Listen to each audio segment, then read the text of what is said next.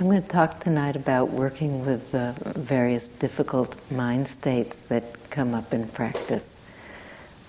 Mind states that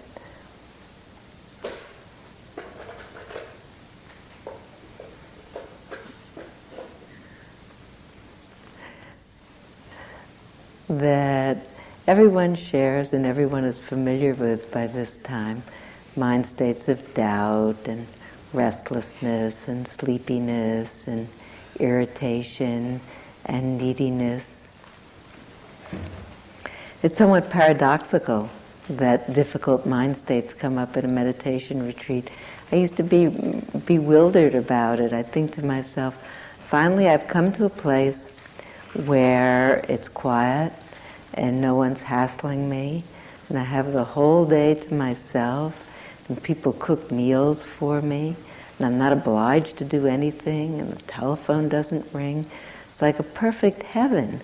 And as soon as I come here, all of a sudden, all my dramas, all my difficult grudges, all my difficult feelings come parading out. It's even stranger in a way in a Metta retreat, because here we are really wishing goodwill to ourselves and to everyone else. So in a way it seems on the surface strange that the same difficult mind states should be here in full force as well. But in a way it's not paradoxical at all, and it's actually a revelation about the source of suffering. It's a very clear way of seeing that really the source of suffering is not external stuff. It's tensions in the mind and the way we relate to them. It's energies in the mind and how we work with them. We can be anywhere. In the midst of the most glorious circumstances, various energies come and go in the mind, and whether or not suffering results will all depend on how we relate to them. Giving a hindrance talk is really reassuring. Hearing a hindrance talk is reassuring, because one discovers or rediscovers or relearns that one's experience is not unique. As a matter of fact, it's uniform experience, that there's really a science of hindrances. There are particular hindrances, particular difficult energies in the mind, and everyone shares them. They're part of the apparatus of mind. They're nothing that we have because we haven't done things right. They're just the way the mind works. I thought it would be nice to start by imagining for a minute how a mind would be that was free of difficulties. I thought that would be fun to think about for a minute. Imagine a mind that's free of difficulties. I'd like to propose two models. The first, the one that Sharon mentioned last night about the mind permanently clear of difficulties, that the fundamental, natural nature of mind is pure and radiant and reflects goodwill and compassion and joy and equanimity. And indeed, that's what we're doing here. This is a practice that conditions the mind, that reflects and radiates those qualities.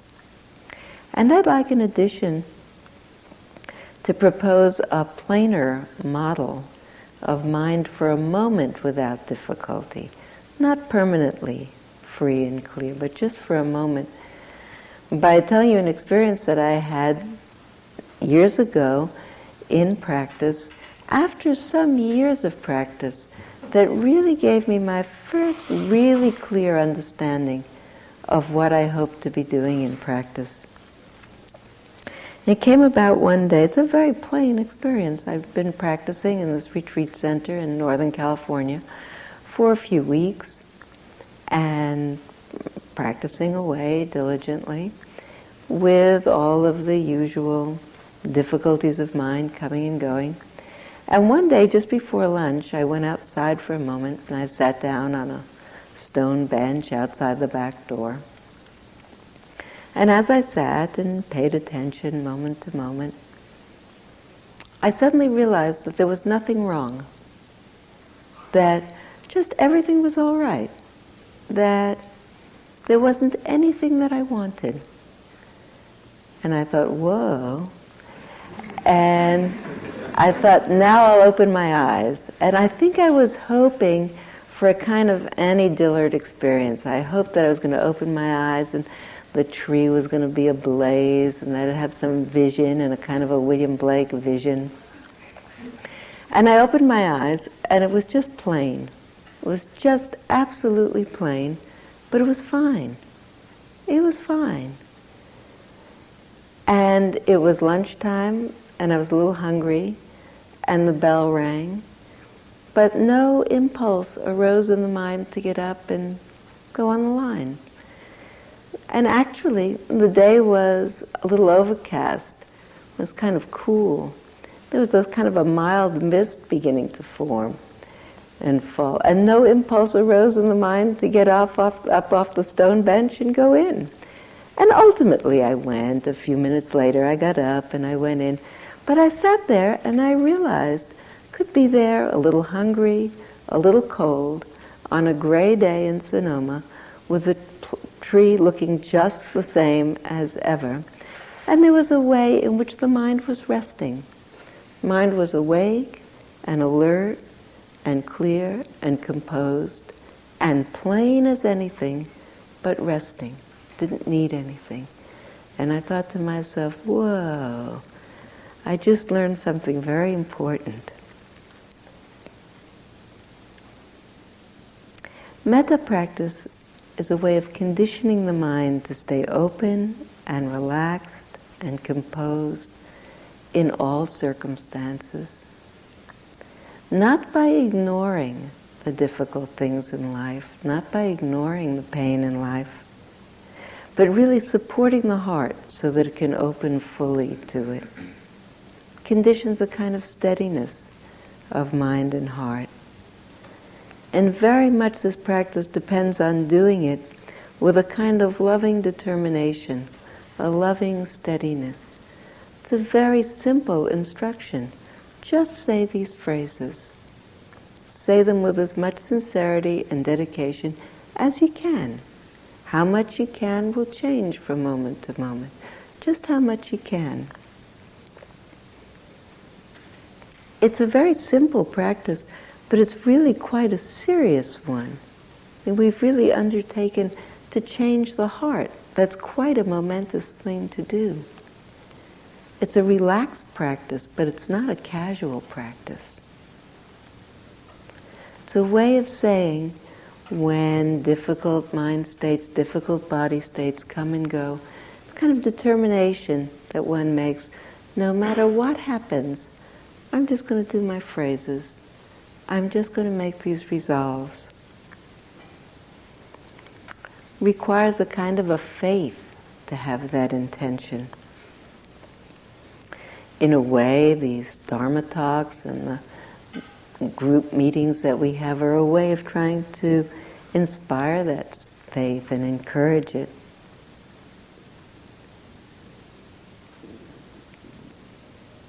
It's really real. So we could talk about the difficult mind states, because there are 5 generic difficult mind states. And it's really important to know about each of them because it makes it easier to recognize them.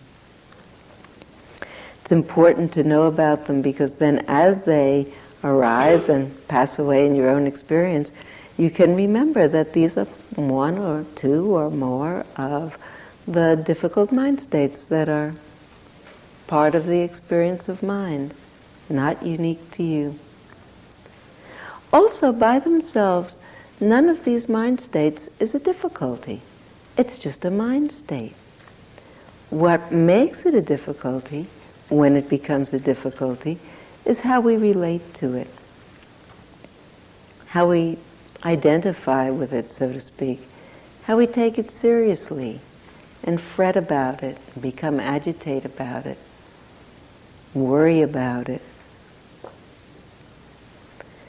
If we understand them and can recognize them, there's a way of just acknowledging them, recognizing them, seeing through them, recognizing them as being the same ephemeral mind states as any other mind state.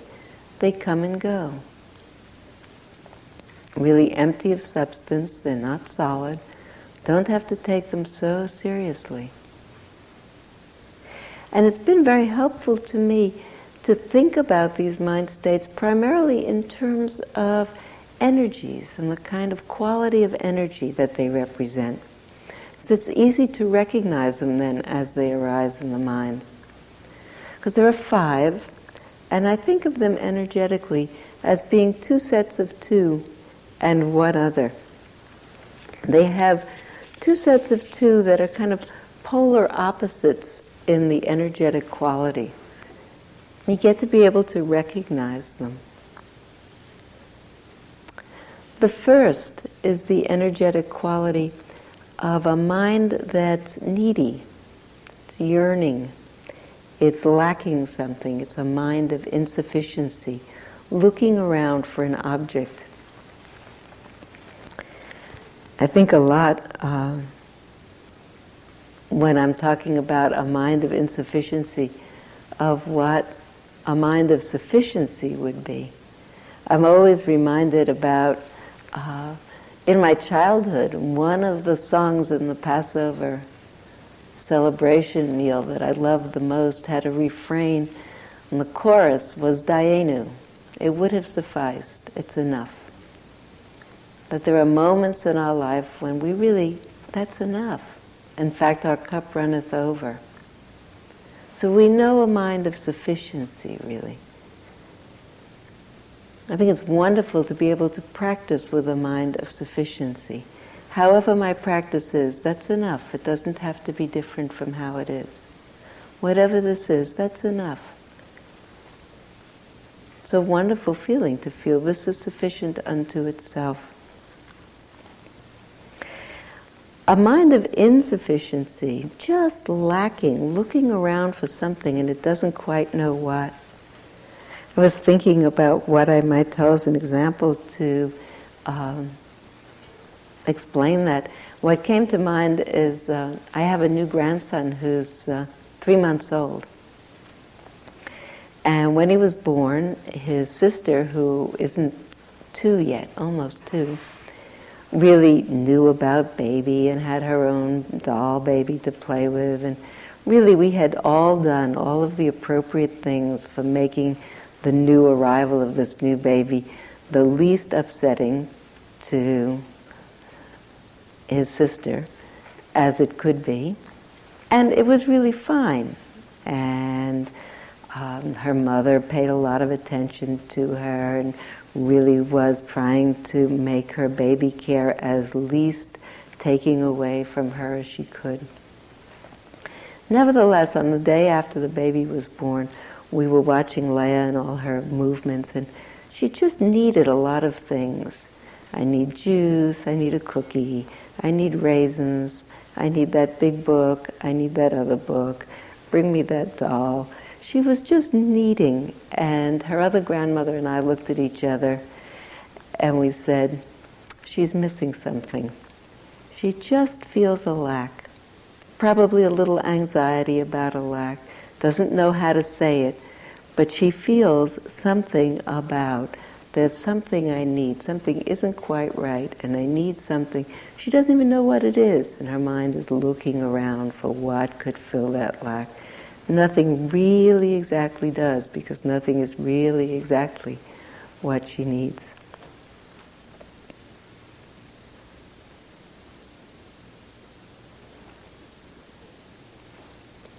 To be able to discover that the mind could be really needing based on some anxiety about insufficiency, because that's what it is. And that's okay. I had a great lesson once from a friend of mine with whom I used to teach a lot of classes, and we were going to teach some workshop one day, and we were leaving from my house and gathering up all the stuff that we were going to use in that workshop that afternoon, and we're a little flurried and a little rushed going out the door, and I probably was a little anxious about the experience that afternoon. And I said, as we were going out the door, I said, wait a minute, I'm not sure I have everything I need. And she looked at me and she said, sweetheart, you're never going to have everything you need. And it's been a line that I've kept in my mind. I think of her as one of my great teachers. It's true. It's true. And how to open to that. We could always use something else to decrease the level of anxiety, but we could do without it as well.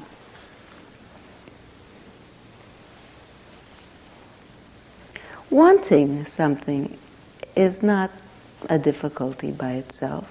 Wanting is a natural response in terms of how the mind reacts to pleasurable experience or the idea of pleasant experience. Wanting to experience loving kindness is fine. Wanting it now, if it isn't available, could be a problem. Sometimes people say, if I could just feel a little bit of metta, if I could just feel some loving kindness, then I'd really practice. It's true. It's true. As the practice develops, as the concentration deepens, as the feeling of loving kindness really begins to be generated quite organically, quite smoothly, it's a pleasure to practice. The practice is effortless. In the beginning, it really requires some effort. So it requires a real dedication in order to develop that concentration, so to get it started. It's interesting to watch how desire works in response to pleasant stimuli or the idea of pleasant stimuli. One has sudden attacks of desire on a retreat like this in the most sort of mundane and minor ways. Someone's going out to do some walking and they pass the tea machine and they think, oh, I need tea. 1 minute before, they actually didn't feel like having tea or weren't thinking about tea. They pass the tea machine and the idea of tea and desire arises in the mind. And pass the telephone. You think, I could call home. 1 minute before, didn't think about calling home. But all of a sudden, there's the possibility of pleasant experience, and desire rises up. The smell of lunch all of a sudden wafts in while you're walking. And hunger arises, and desire to have lunch. That's not a problem. I spend the next half hour thinking about, I wonder what the lunch is, and it smells like lasagna. That maybe is a distraction from the practice. It's a way of getting caught up in the desire, like making the telephone call or having an extra cup of tea. This is not a practice of mortification of the body. This doesn't mean that you really have to practice in a way that's self-denial. But to practice with seriousness and to practice with sincerity, especially in developing concentration, means to practice with restraint.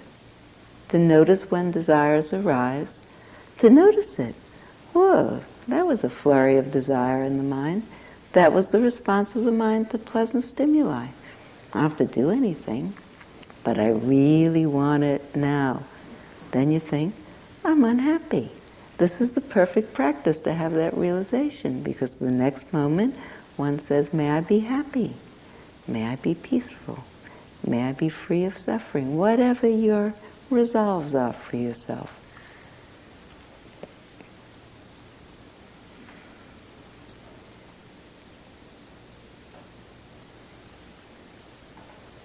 Second mind state that's distracting is the mind state of aversion. It's kind of irritability of mind. As a pushing away quality rather than a yearning quality. In some ways, it's somewhat like desire in that it's an unhappy mind with a neediness. It's needing to push things away. It's a mind looking for objects not to like. It's like a mind spoiling for a fight. Sometimes people say, I got out of bed on the wrong side this morning. It's kind of like that. It's that the mind with a grumpy edge, looking for things to be irritable at. You can notice it in the course of your practice. You know it in the course of your life. When the mind has that grumpy edge, whatever happens is unsatisfactory. The mind looks for some external cause to pin it on. That person walks too fast, walks too loud, eats too loud, blows their nose in the hall too much, whatever it is. And the mind has a grumpy edge, can always look around outside to find a sort of recipient of that grump and make it responsible for the grump. Actually, you can imagine the very same experiences. A person sitting with bliss and with joy, they don't hear those experiences, or they hear them and it's nothing at all. It's not the experience outside, it's not what's going on. It's the quality of the mind on which that experience falls that governs what the response is. It's a sense in the mind that happiness depends on getting rid of some thought or some feeling. Perhaps there's some body sensation that's not so comfortable. And the mind is pushing it away. I wish this would go away. And the mind gets tighter and tighter and tighter around wishing it would go away. The amount of suffering in the mind from wishing it would go away is often way more than the discomfort in the body part. You probably have noticed that probably sometimes coming along in a sitting and maybe your knee starts to feel some intense feeling in it, or your neck or your back or whatever, and there begins to be the desire in the mind for the hour to end, for the bell to ring, so that that difficult feeling will be relieved, so that you'll get up. And the mind gets tenser and tenser and tenser and dislikes the feeling more and more and more, until finally the feeling is unbelievably uncomfortable. And then finally the bell rings, ding, and all of a sudden the feeling is not so terrible. You have that experience? You get up, you still have the feeling, but the tension around wishing it would leave is really what augments the degree of discomfort. The discomfort is discomfort. The suffering is what the mind adds to it. I'm going to be here forever with this. This will never end. I don't like it. That's the part that we bring that's extra.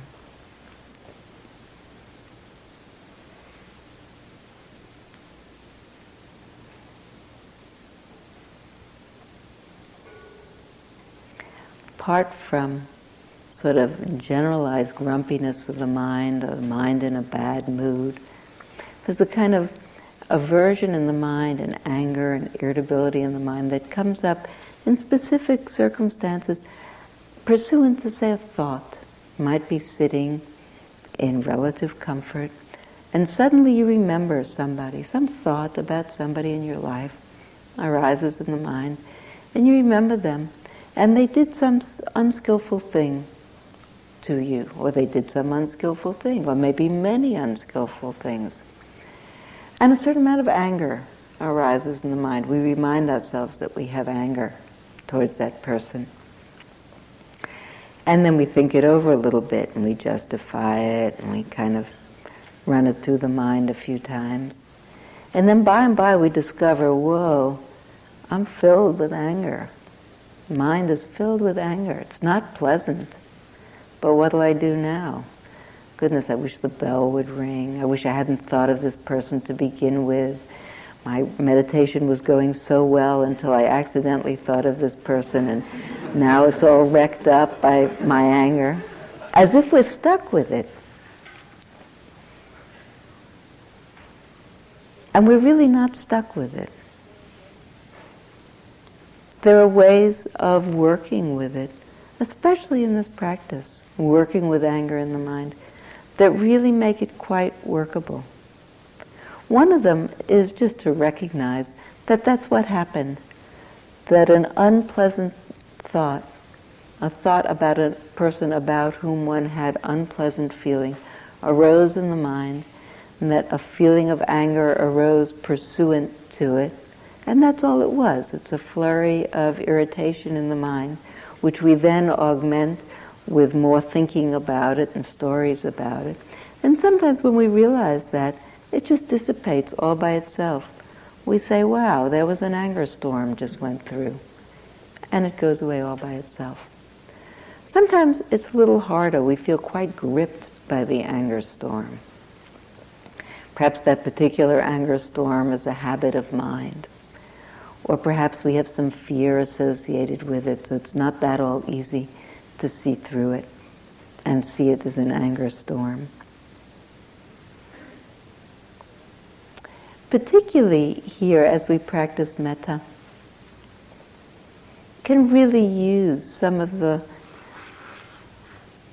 strength, some of the ways that you have of working with metta to work specifically with anger in the mind around specific persons who have done specific unskillful things.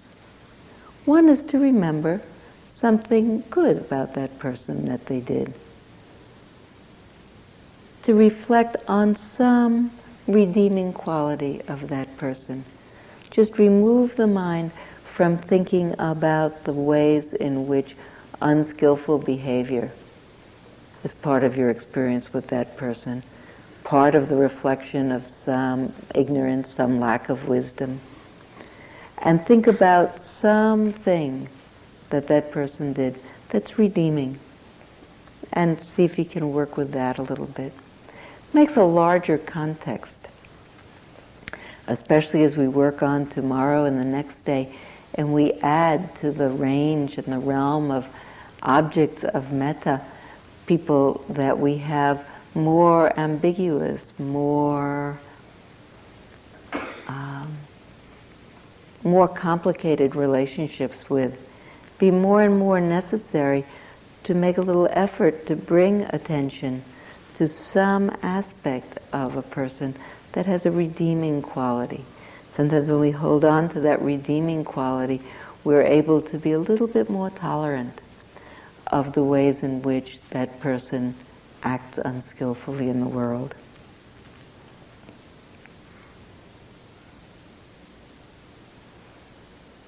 Sometimes it's helpful to reflect on the fact that all unskillful behavior is really a reflection of ignorance, and that the person who's manifesting that behavior in the world will usually be the recipient of discomfort as a result of their own behavior. Sometimes it's possible to feel compassion for them. Sometimes it's possible to use that compassion to smooth away some of the edge of grudge that remains in the mind. Sometimes I think it's most helpful to reflect when one discovers that one's mind is filled with anger, rage, irritation, grudge. It's useful to reflect on how much pain I cause myself by keeping that in the mind, by reflecting on it, by thinking it over, by telling myself stories about it, by remembering it. Joseph spoke the other night about the response of all of the hostages have been freed, talked about not holding grudge, not being bitter about their experience, saying, why should I torture myself further? That's really what's true about anger in the mind. We torture ourselves further. I learned that in a meditation retreat context, again many years ago. I had done some amount of meditation practice, and all with teachers whose style I loved. It was just wonderful to listen to them. I loved Buddha Dharma. There was nothing about their pedagogy that I didn't think was wonderful.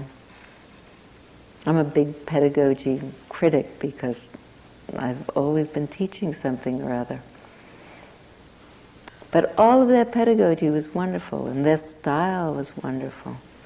And suddenly I came to do some retreat practice with a teacher I hadn't known before, whose style was very difficult for me.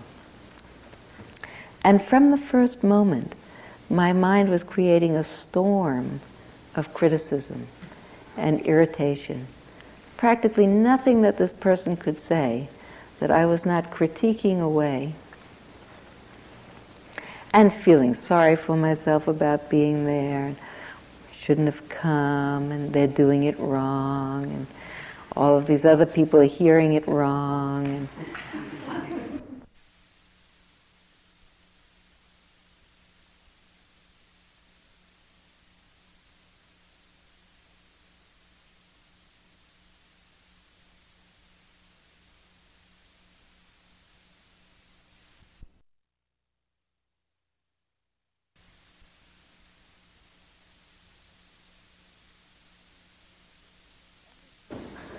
every kind of irritated thought, maybe I shouldn't stay, this is really unpleasant, I really don't like it.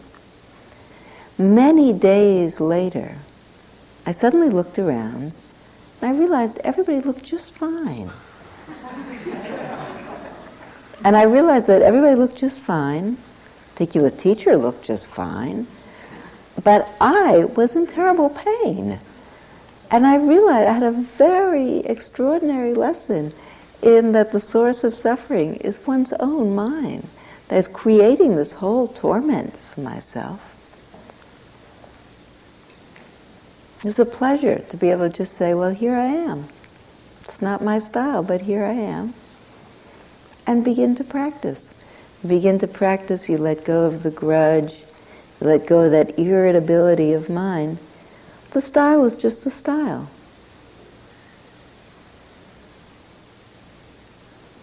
Person's a friend of mine now.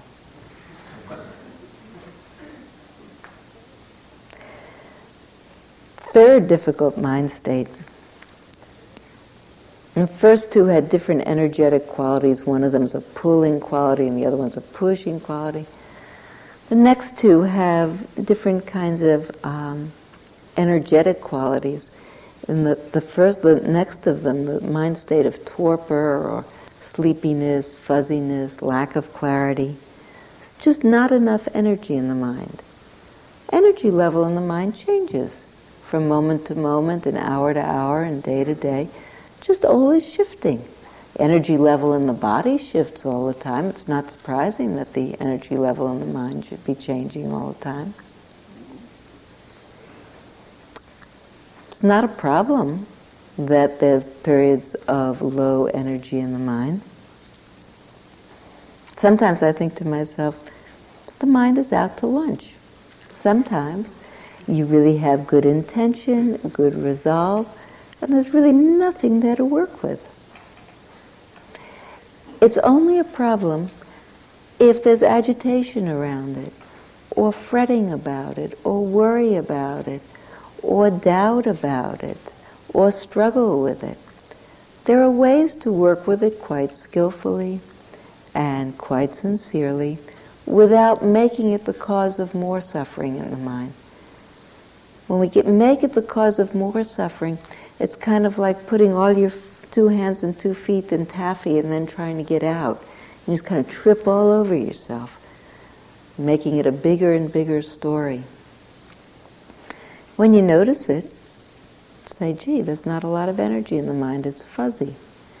All kinds of things you can do, from the obvious kinds of logistical things of sitting straighter or taking a brisk walk or opening your eyes, to the contemplative techniques of just bringing a little bit more clarity, a little bit more precision to some aspect of the working with the phrases, either to see the phrases a little bit more clearly in the mind, hear the phrases a little bit more clearly in the mind, see the object of the phrase a little bit more clearly. Bring some extra effort to really aiming the attention at the phrase as much as one can, and then being content with that. And then the energy comes up by itself. The very intent to be precise, the very effort to be clear, itself clears the mind. And you need to do it without a flurry or without an anxiety. And you just do what you can do. That's really all we can do. Sometimes people worry about, what if I'm just saying the phrases and I don't feel very clear about them? Or what if I really can't hold the object very clearly? Or what if I don't exactly feel that feeling? What if I'm just saying words? It's okay to be just saying words. There are times when the energy and the clarity just aren't there. Saying the words with a care and a tenderness and a gentleness and a faith that the energy will return really is very helpful. Remember when Joseph talked the other day about we're really developing two things in tandem here. We're really developing the capacity to generate metta, to feel loving kindness, and we're developing concentration, we're developing samadhi. So even in those moments when there isn't tremendous feeling, or even any feeling, when it feels quite dry, just the careful recitation of the resolves of those phrases over and over keeps the mind from drifting off, keeps the mind focused, and develops the concentration, and then the practice unfolds from there.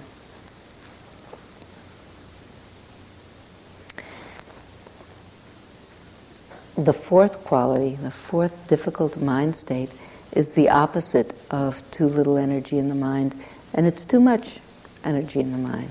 Kind of a mind that's buzzing, body that's buzzing often with it. It's the energy of restlessness, it's called. Sometimes people feel it particularly in their bodies, and feel it in the mind, or the mind buzzing, can't seem to settle on any object. Once again, it's not a problem, just as an energy. Energy comes and goes, sometimes it's up. You may discover when you go out for a walk, especially if you go for a brisk walk, and especially it's cold, you come back in and sit down, you may feel that you kind of all buzzed up and the mind is buzzing. It takes a while to settle back down. It's not a problem unless we start to fret about it and worry about it, or think it's going to last forever. It's just a lot of energy in the mind and scatters it. The way of working with it is just to try to calm it down a little bit. This practice is a really direct way to do it. You could say, whoa, I'm a little bit restless. May I be calm? It's really right there. It's really very simple. You could also select a single object in that moment. If you've been working with a lot of objects, many beings, you might come back to yourself or your benefactor. I thought I'd tell you a story about my own introduction to really recognizing the value of metta. My own first heart connection to metta came about after I'd been practicing vipassana for many years. And it was a time in my practice when practice changes from time to time. There were various intense energies that were part of my body experience, not particularly comfortable. You might think of it as extreme energy in the body that had kind of a burning quality, really an irritating, burning quality. The mind agitated along with it. There was nothing that I could do that I knew about. Tried to stay with it, I tried to be mindful of it. Tried everything that I knew about doing in terms of trying to relax. And I was really quite distraught. Actually, I was beside myself. And one night, just totally dismayed with my practice, unable to sit another moment. I went to my room and I got in my bed. My body was buzzing with uncomfortable sensation. And I lay there and I thought to myself, I give up. And spontaneously I just said, may I be happy, may I be peaceful, may I be free of suffering. And I really said it. And lo and behold, it was as if someone put a warm blanket over me. And I really felt much better. And I really noticed it. My previous experience with metta practice had been only a little bit, only the brief kinds of metta experiences that we have generally at the end of Vipassana retreats. And in truth, I had never felt very connected to those experiences. Matter of fact, I'd felt embarrassed about the fact that I wasn't very connected to them because everybody else looked like they were really grooving on them. And I knew that I didn't feel exactly in the place of those guided meditations. They would move ahead faster than I was or be in a different place than I was. And I knew I wasn't right there, and so I felt a little chagrined about myself. Didn't want to tell anybody because you're supposed to love metta. Years later, I told one of my teachers, this is a private communication, metta used to get on my nerves. That was true until that particular experience. I got in my bed and unplanned, just the mind gave up and metta came quite naturally. And I thought, okay, now I am interested. And looking back on that experience, what seems to me crucial about it, and it was important for me to tell you this story for two reasons. What seems to me crucial about it is that what seems to have been affected is absolute singularity of purpose and intention. I was so desperate, I was so uncomfortable, that the mind absolutely did not wander. I had such heartfelt intention. I really wanted to be happy. People asked the other night about how about we are worried or at least thoughtful, careful about desire and about wanting something really badly. There's a way in which there are wholesome desires. We really want to be happy. And the singularity of intention, when we really are in touch with our suffering and really need some way to end it, is really very helpful. I thought to myself, I wanted to tell you that story as a kind of inspiration. This really works. It's harder, perhaps, to muster up that amount of intention unless your body's on fire. And I want to tell you that even if your body isn't on fire, we all need, in the same way, to work with that intention.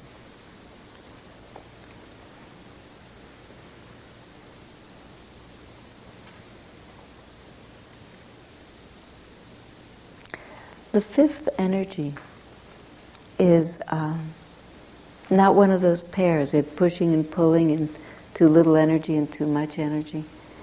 It's an energy that's described in the text like a slippery energy. It's the energy of doubt. And it's harder actually to pick up, usually it's a sneakier mind state, because the other ones you feel in your body so much more. They have a kind of a body cognate quality about them. Doubt is kind of sneaky because you don't feel it so much in the body, and it reflects in the way in thoughts. It's the wrong practice, it's the wrong teachers, I can't do it, it's the wrong time in my life, I should have come later, I should have done another practice. This is really a superficial practice, how could this possibly work? Can't imagine that this is actually doing any good. All those kind of thoughts. Everybody probably has had some variation, especially the one about I can't do it. That probably is a kind of a unanimous and universal thought at one time or another. Like all of the other energies, it's not a difficult energy if we recognize it. We say, oh, there's that doubt. There went a doubting thought. They come and they go. The problem is that when we don't notice them for a doubt energy, for one of those difficult energies, and we identify with it, then we get stuck in planning. How will I get out of here? How will I get out of here without losing face? What will I tell people when I leave here? How will I choose another practice after that? We do a lot of other things. It's actually the most successful way to work with it is not to believe it, not to take it personally. You have a thought that's one of those doubt thoughts, and you say, that's a doubt thought. It's just the energy of doubt in the mind conditioning a thought. Here I am, I might as well do it. In the interviews today and yesterday, a number of people have told stories about doubt being the principal difficult energy that they're working with. Everybody, I'm happy to say, is still here. That everybody who told that story about themselves ended up by saying, finally I decided, well, I'm here, I might as well do it. And go back to the phrases. That seems a very successful way to work with doubt. Every time I talk about the hindrances, I'm always thinking a little bit that just in talking about them and in talking about antidotes for them, you could do this, you could do that, I always hesitate a little bit because I don't particularly want to emphasize the notion that one ought to strategize, that these are particular enemies in practice and that you have to think of strategies to deal with them. Because then we can get very busy strategizing and tinkering. It's simpler than that. The most simple thing is just to do the practice. Just say the phrases. This is a very simple practice. Say them with as much sincerity and as much clarity and as much continuity as you can. It will change from moment to moment. And you just go with it. What's ever available, that's what you bring to the task.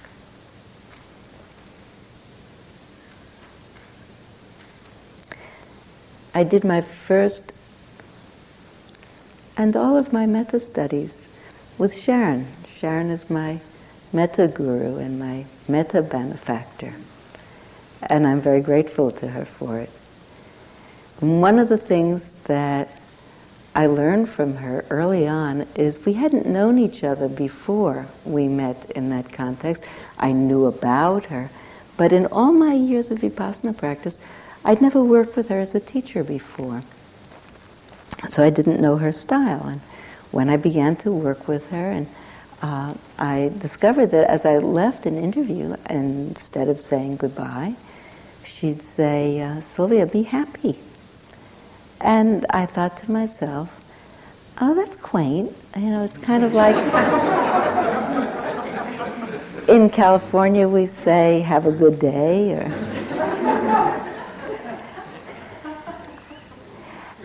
And then I discovered that that was actually the teaching, that I'd be going through the day, practicing with diligence, and all of a sudden one or another of the difficult mind states would come up, and all of a sudden I'd be caught in it, and the mind would be in a fret and a snarl and carrying on about something or other. And all of a sudden, in the mind would float Sharon's voice saying, Sylvia, be happy. And I think to myself, I could be. It's my choice. We're not victims of these mind states. In that moment, they disappear. One says, may I be happy. In that moment of dedication and resolve, the whole story, the whole mind snarl disappears. We're not victims of mind states. They come and go like the weather. Can't do anything about them coming and going, but neither do we have to get entangled in them. They're like a flu of the mind. They strike all of a sudden from nowhere. But we can deal with the flu skillfully.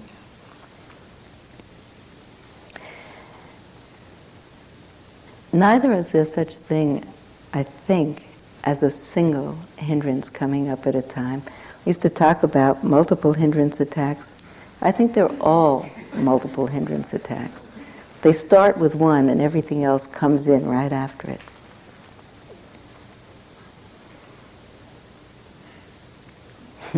One time, some years ago, in this very room, on Halloween night, I was in the best mood. I loved my practice. I was feeling wonderful. Mind seemed so balanced. I was filled with bliss and joy, and I walked into the room, and the room was surrounded by jack-o'-lanterns that the staff had put out with candles burning. It was all totally beautiful, and I was beside myself with pleasure. Mind lovely, balanced. And I came to my zafu, and the staff had put candy on each of the zafus, and I thought, that's really wonderful. And I looked down, and there was grape bubble gum on mine, and I don't like grape bubble gum. So I had a moment of aversion in the mind. I looked around, other people had other things on their zafu. That moment of desire.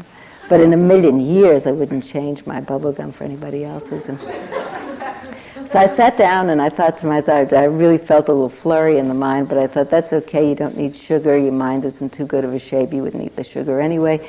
And suddenly I realized that my friend Roger, who sits in front of me, wasn't in yet. The room was pretty empty, and I thought, I'll put my bubble gum on Roger's zafu, and then when he comes in, he'll be doubly happy, he'll have two things. So a desire arose, I didn't use any restraint, I put my bubble gum on his zafu. 1 second after I put the bubble gum on the zafu, I thought, so now we have two, right? We have aversion and desire, both of which I've acted on. The next moment, I have a tremendous seizure of restless fretting in the mind and self-doubt. I can't believe what I've done.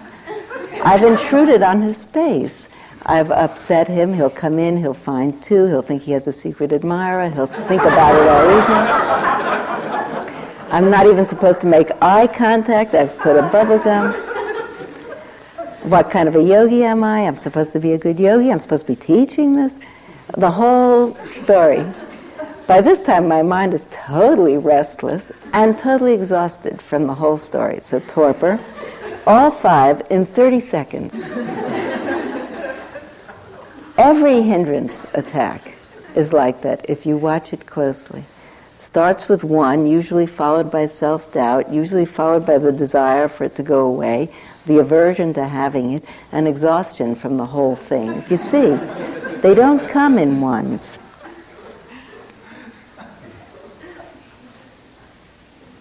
But actually, this very practice, concentration practice, the building of samadhi, is itself the natural antidote to all of the hindrances.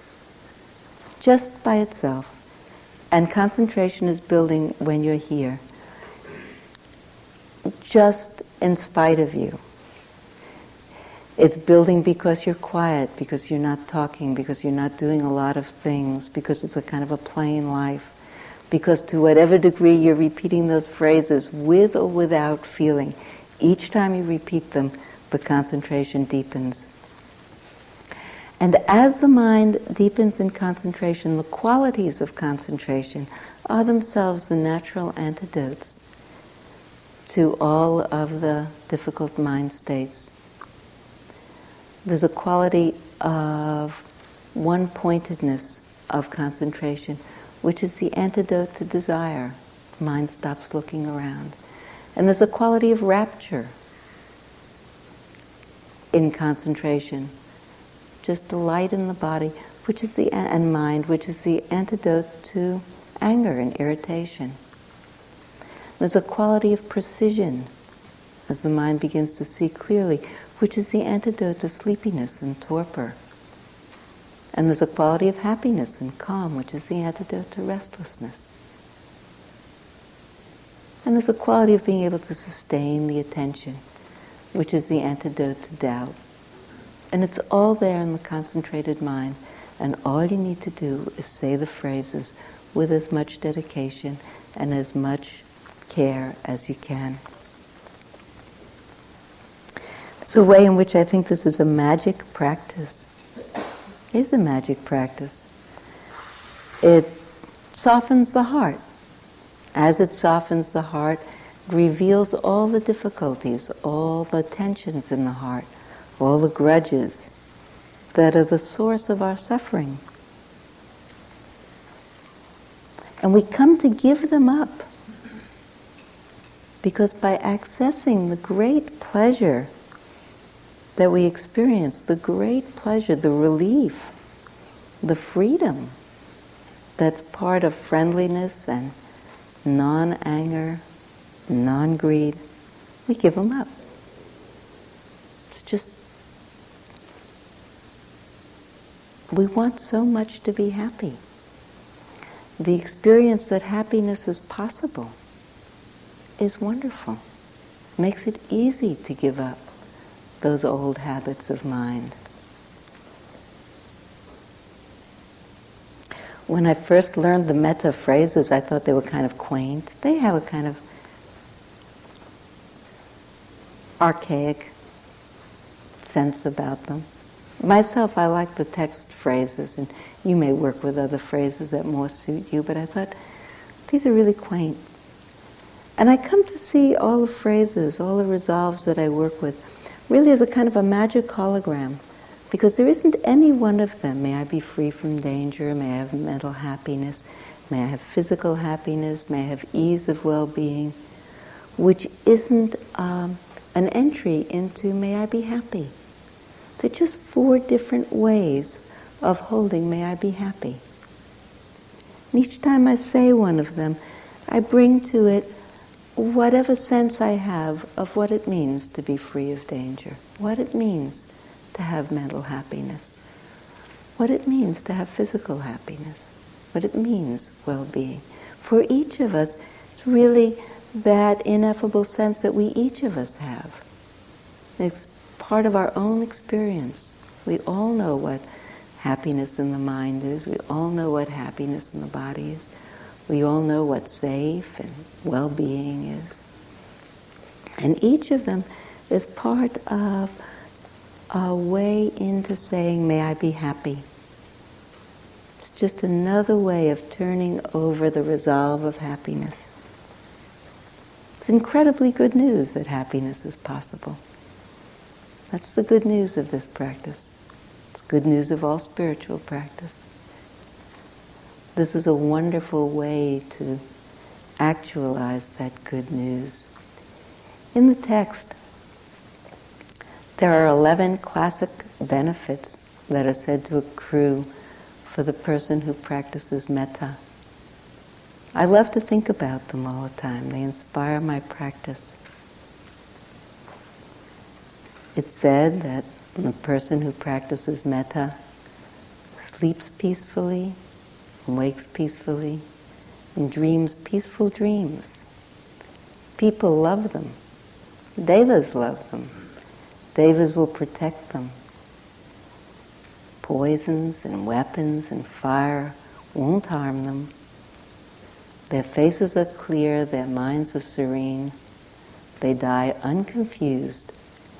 And when they die, their rebirth is in the Brahma realms. Let's sit for a minute.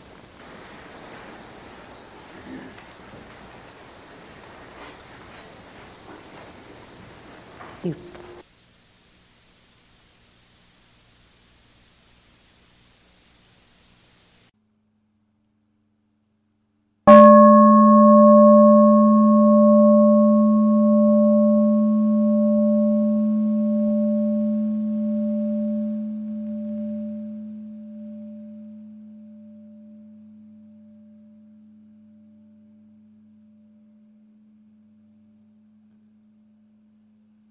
This talk was given by Sylvia Boorstein at Spirit Rock Meditation Center on February 10, 1992. It is an offering of the... Thank you for listening. To learn how you can support the teachers and Dharma Seed, please visit dharmaseed.org/donate.